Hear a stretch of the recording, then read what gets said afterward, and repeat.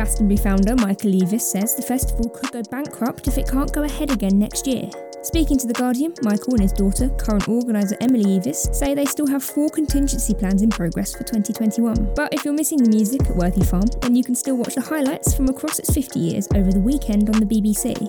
Beyoncé is set to receive the 2020 BET Humanitarian Award for her charity support. She's worked with food banks and crisis relief organisations and set up her own Be Good project. Meanwhile, her mum, Tina Knowles-Lawson, has penned an open letter to the Senate to ask them to support increased voter registration and resources. Adele's 4th album won't be out in September, according to her manager. There had been rumours that the album would be out before the end of the year, but manager Jonathan Dickens told Music Week there's no fixed date yet.